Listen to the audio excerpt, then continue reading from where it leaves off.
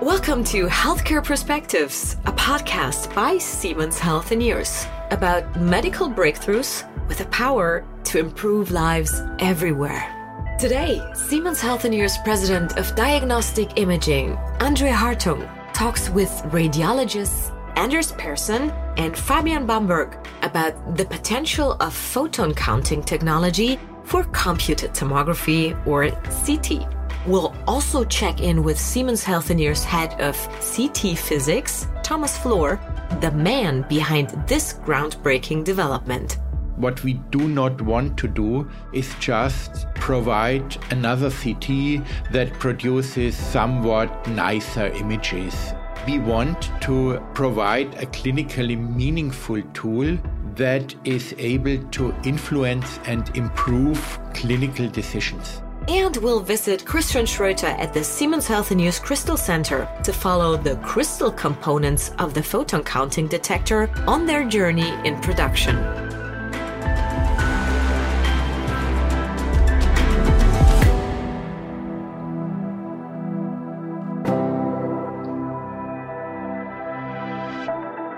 Hello, I'm Andrea Hartung. For decades, CT scanning has been the method for visualizing and monitoring disease and injury. But there was a limit to what its images could show us. Photon counting has revolutionized the field of CT. With this new technology, we get precise images of inside the human body. This feat has taken us many years to accomplish, and even though the path to its success could not always be smooth, the work with our partners during its development always made me confident in its clinical value. A value that we are already witnessing today. How did our researchers come to develop a game changer in technology that, as Thomas Flohr puts it, doesn't merely produce nicer images, but makes a real difference to radiologists and patients? My first guest is Anders Persson, Professor of Medical Image Science, Senior Radiologist and Head of the Center for Medical Image Science and Visualization at Linköping University in Sweden. I began by speaking with him about earlier commercial scanners. CT scanning has been essential to patient diagnosis and monitoring. But before this revolution, what were the scanner's limitations? I saw the first CT scanner on the 8th January 1975, so it's quite many years ago. If you compare with 50 years ago, it's a huge difference. I remember when we started to do cardiac scans, 2002, we had a force-line scanner, and it took 40 seconds to scan the patient, and it was really complicated to hold the breath for 40 seconds for the patient. Now we can see much more details, and regarding cardiac scans, you can get functional information from the heart. We're trying to simulate the flow around the valves in the heart.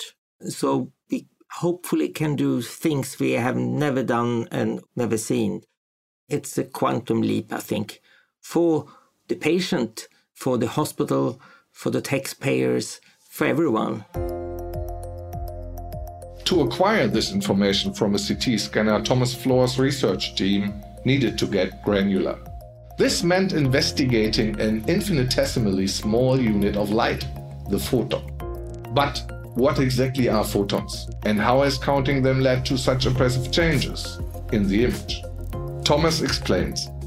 Light can be considered as a stream of particles, and these particles are called photons, and these photons are the smallest units of light or other forms of radiant energy.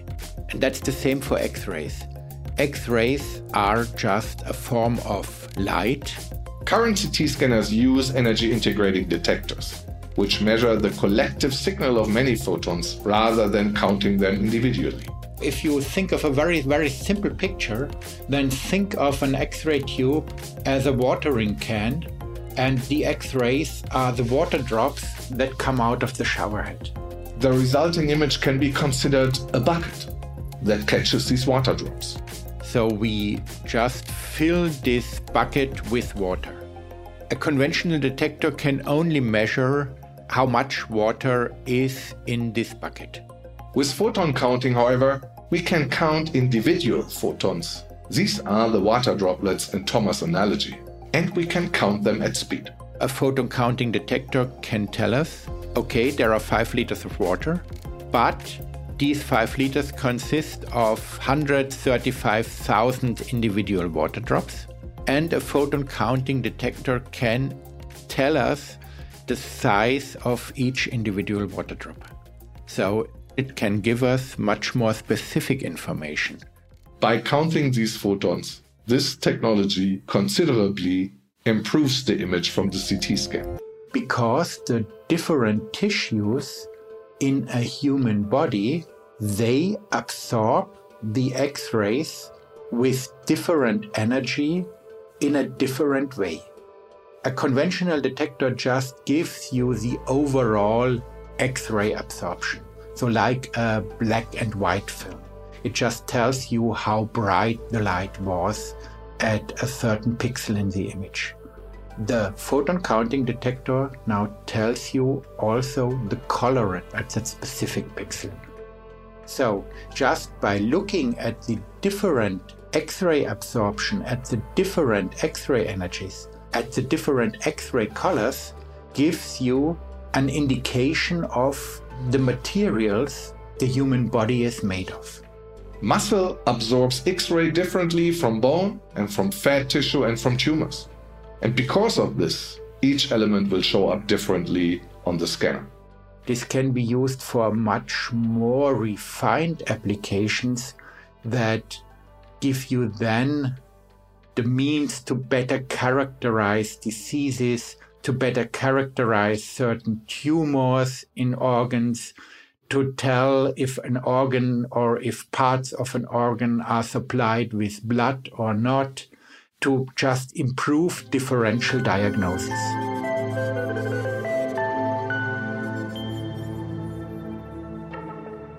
In earlier scanners, calcium buildup and foreign bodies, such as stents in arteries, would feature in images as blooming artifacts, which is a term we use when elements on the CT image appear larger than their actual size.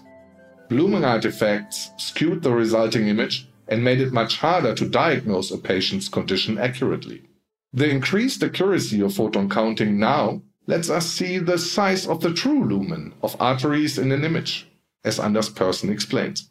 When you look into the coronary arteries, you can see the plaque components, you can see if it's a calcium or it's other type of tissue, and you don't have this blooming artifact from calcium. Normally it's quite fluffy, the calcifications look much bigger on the screen than it does in the real world.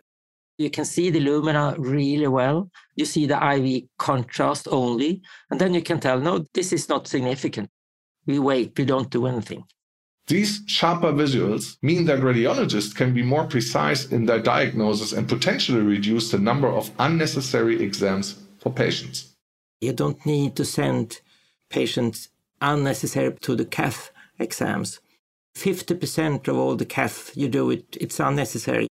It's really a costly exam, and there are also risks with this exam. It's invasive. Often you need to stay at the hospital one day also. Photon-counting CTs are also good news for both very old and very young patients, and those who might have been previously excluded from the procedure due to the risk from radiation. How do you see photon-counting impacting the dose levels being applied? It will be lower, absolutely. When we started to do clinical cardiac scans for the coronary arteries, it's almost soon 20 years ago, it's around 22 millisievert in those for one exam. And now it's maybe 1 or below 1 millisievert. So it's a huge difference. You can have much, much better images with the same dose. The same low radiation dose, you can get much, much more clinical information out. So that's important for the patient. We can use this clinical information alongside other diagnostic tools to help predict a tumor's likelihood of developing into a dangerous growth. Some such tools are biomarkers. Can you give me a little bit on your outlook into the future when it gets to photon counting, AI, and biomarker research? There's quite a lot of studies that has shown that you can predict if a certain type of chemo will affect the patient only from the CT image. You can use the genome. You can use the patient record data, liquid biopsies, so you have a blood sample from the patient, to combine that with the data from the scan data and hopefully predict if a treatment is going to work. The next step in the future will be use small robots like nanoparticles. They are so small you can't see it with your eye. And you can send them in and they can do things in the body. And you can see them then with photon-counting CT. You can steer them to a tumor, for instance, and then you can see it. You treat it only there, and then you can skip all the other adverse events that you will have when you treat patients with the conventional stuff you have. For instance, we can inject a tumor directly in a theranostic procedure, a combination of therapeutics and diagnostics. You can also use up to 3 different types of contrast agent at the same time and color code them. That's not possible with the conventional scanner. It's like you have a color image, so to say, in the brain instead of a grayscale image. And that's extremely important for the clinician, because it's easier for the clinician to explain for the patient why they need to operate and explain also pro and con with a treatment. Nevertheless, Anders Persson notes that some work remains ahead of us. The Hounsfield value, which is used to calculate the water, air, and blood composition of body tissue and tumors, is crucial to monitoring tumor growth. And yet, even with photon-counting CTs, this value is still not 100% accurate. It is one of the many challenges that Anders Persson's research team is tackling at Linköping University's Center for Medical Imaging, Science and Visualization. At the center, Anders is also using photon-counting scanners to train the next generation of radiologists. If you open an anatomy book, everyone looks the same. But in the real world, it's not so. We have a virtual reality theater in the center of CMIV. It can be up to 100 people. We have big pictures of the body on the clinical 3D CT images on the walls that we have spotlights on. And then we have a massive, really high res wall. And we can go through the body in real time in 3D. And I can show them that everyone it's different inside. We go in to see how far it is, the distance between the sternum, the bone here, and the heart, and the spine. This is the future. It's a good feeling for me also to show what we can do today. And radiology is not dead. So why did the development of photon-counting scanners take so long? Part of the problem lay in the time it took to grow the crystals at the quality required for use in the detector. These crystals are a compound of cadmium and tellurium, Thomas Flohr explains. When we started with the development of photon-counting CT 20 years ago, then we were quite aware of the potential benefits of these detectors. But unfortunately at that time there was no detector material available that could meet the high requirements of medical CT. These requirements are quite tough. These crystals need to tolerate a quite high X-ray fluence rate. They need to be very homogeneous. They need to be produced in a very reproducible way. And we need to produce large crystals. So a CT detector is quite big. So we need to cover large areas with these crystals. And all this was not available 20 years ago. To help us understand how these crystals are created, here is Christian Schröter. I'm project leader in Forchheim for our crystal growth project. I'm responsible for everything related to the direct conversion material, which is the core part of our new technology. To make the crystals suitable for photon-counting detectors, the Crystal Center at Forchheim had to ensure the integrity of the materials. In a crystal, basically every atom has its place. And if the crystal lattice is disturbed, then the crystal will not have the properties that we need for counting CT. So for that reason, it is important to reduce impurities to an acceptable level. And that is only controllable by the process parameters of our crystal growth. Crystals take 3 months to grow. This might sound a long time for an industry focused on technology and efficiency. So it's worth noting that in nature, crystals of the same compound material would take 3 million years to grow. The material is further purified during our in-house processes of crystal growth, where you cannot detect the impurities directly anymore. What you need as a starting material is cadmium and tellurium, both very high purity level. Cadmium is not rare, actually that's quite abundant. Tellurium, it's a different story. It's about same rarity as gold. So you can imagine it's not so easy to get. Fortunately though, it's a byproduct of copper refinement, for example. Several steps are necessary to grow the crystal. First thing you do is you have to clean the outside of all the materials inside our lab. To their cadmium and tellurium mix, the team then adds their secret sauce. This is a little bit like the Coke recipe. We keep it as a secret exactly what it is, and it's very small quantities, but it's essential for the final quality of the crystal. If you just put cadmium and tellurium together, just the electrical properties that you need will not be met. We are talking about very small quantities here, which can have a great impact. The next step requires the team to coat their ampules. These are large oblong glass containers with carbon. It's another protection layer during temperature treatment. Inside these ampules, they pack their cadmium and tellurium elements along with the secret ingredient before heating them in an exothermic reaction. And then we're going into the next step, which is our actual traveling heater method approach to grow cadmium telluride. This process takes almost 3 months. And what happens there is every atom has enough time to find its place and you are growing the perfect crystal. This entire process takes a small army of skilled workers. Physicists, chemists, mechanical engineers, furnace designers, and crystal growers. Earlier, Anders Persson touched on the kinds of data that we can now amass with photon-counting CTs. But what happens when we have all these data? And how can we rise to the challenge of processing information at such quantity? This is where I pick up the conversation with my next guest.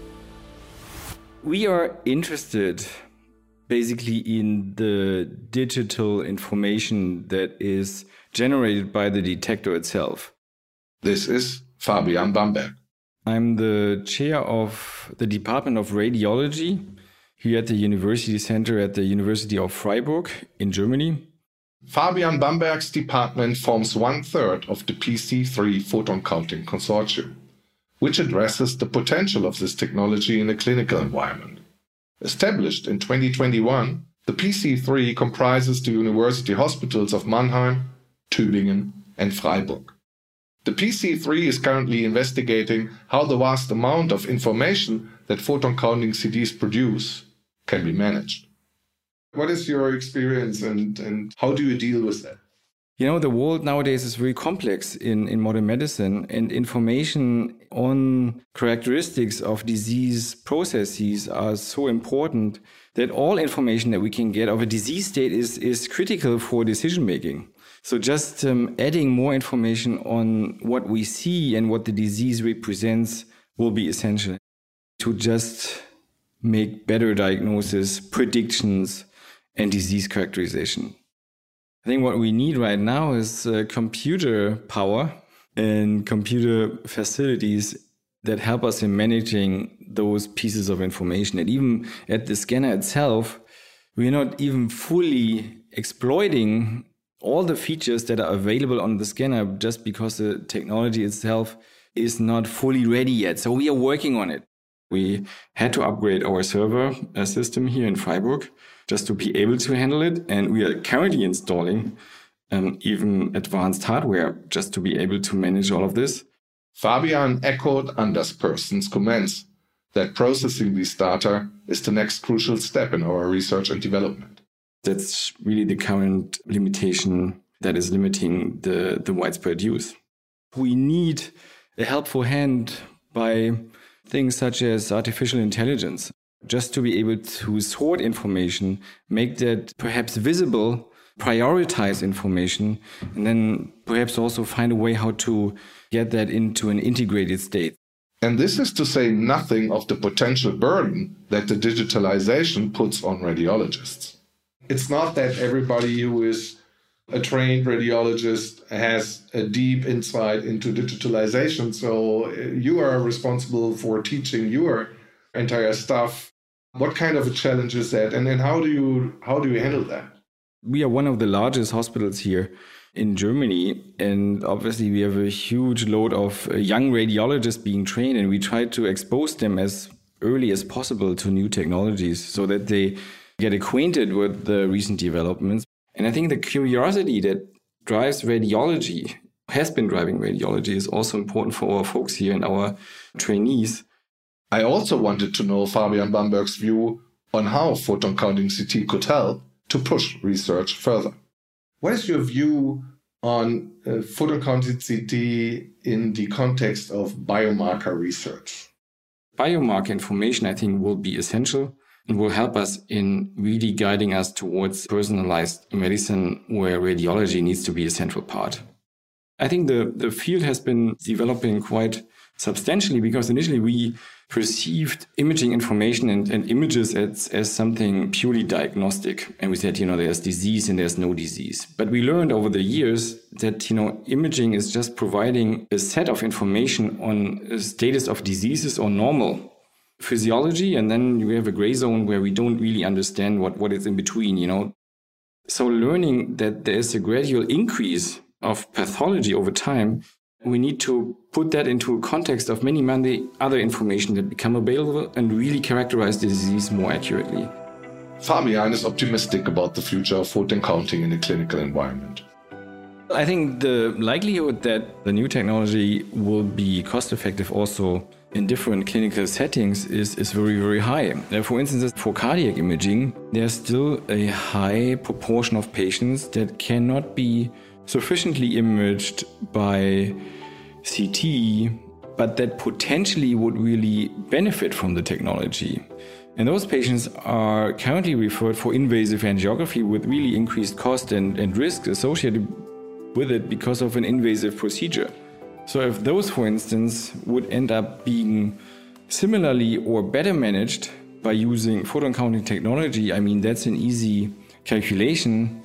And I'm sure that research will demonstrate that such a photon counting technology CT non-invasive intervention would be cost-effective for those patients. Challenges like the ones my guest outlined are a necessary part of any new technology's development. For us, sharing ideas with external institutions and partners is critical for progress. Clinical partners like Fabian Bamberg or Anders Persson, they are really essential for us so that we can fully realize the clinical potential of this new technology. And these clinical collaborators also help us focus on those areas where significant clinical impact is expected. They also provide us with feedback that is more short-term, that helps us improve our system and our algorithms. It took Thomas Flohr's team 2 decades to get to where we are today. Of course, what excites us most of all about photon counting technology is its clear immediate benefits to the people who need CT imaging as part of their diagnosis. Photon counting scanners reduce the risk of radiation for patients, and they also produce clearer images.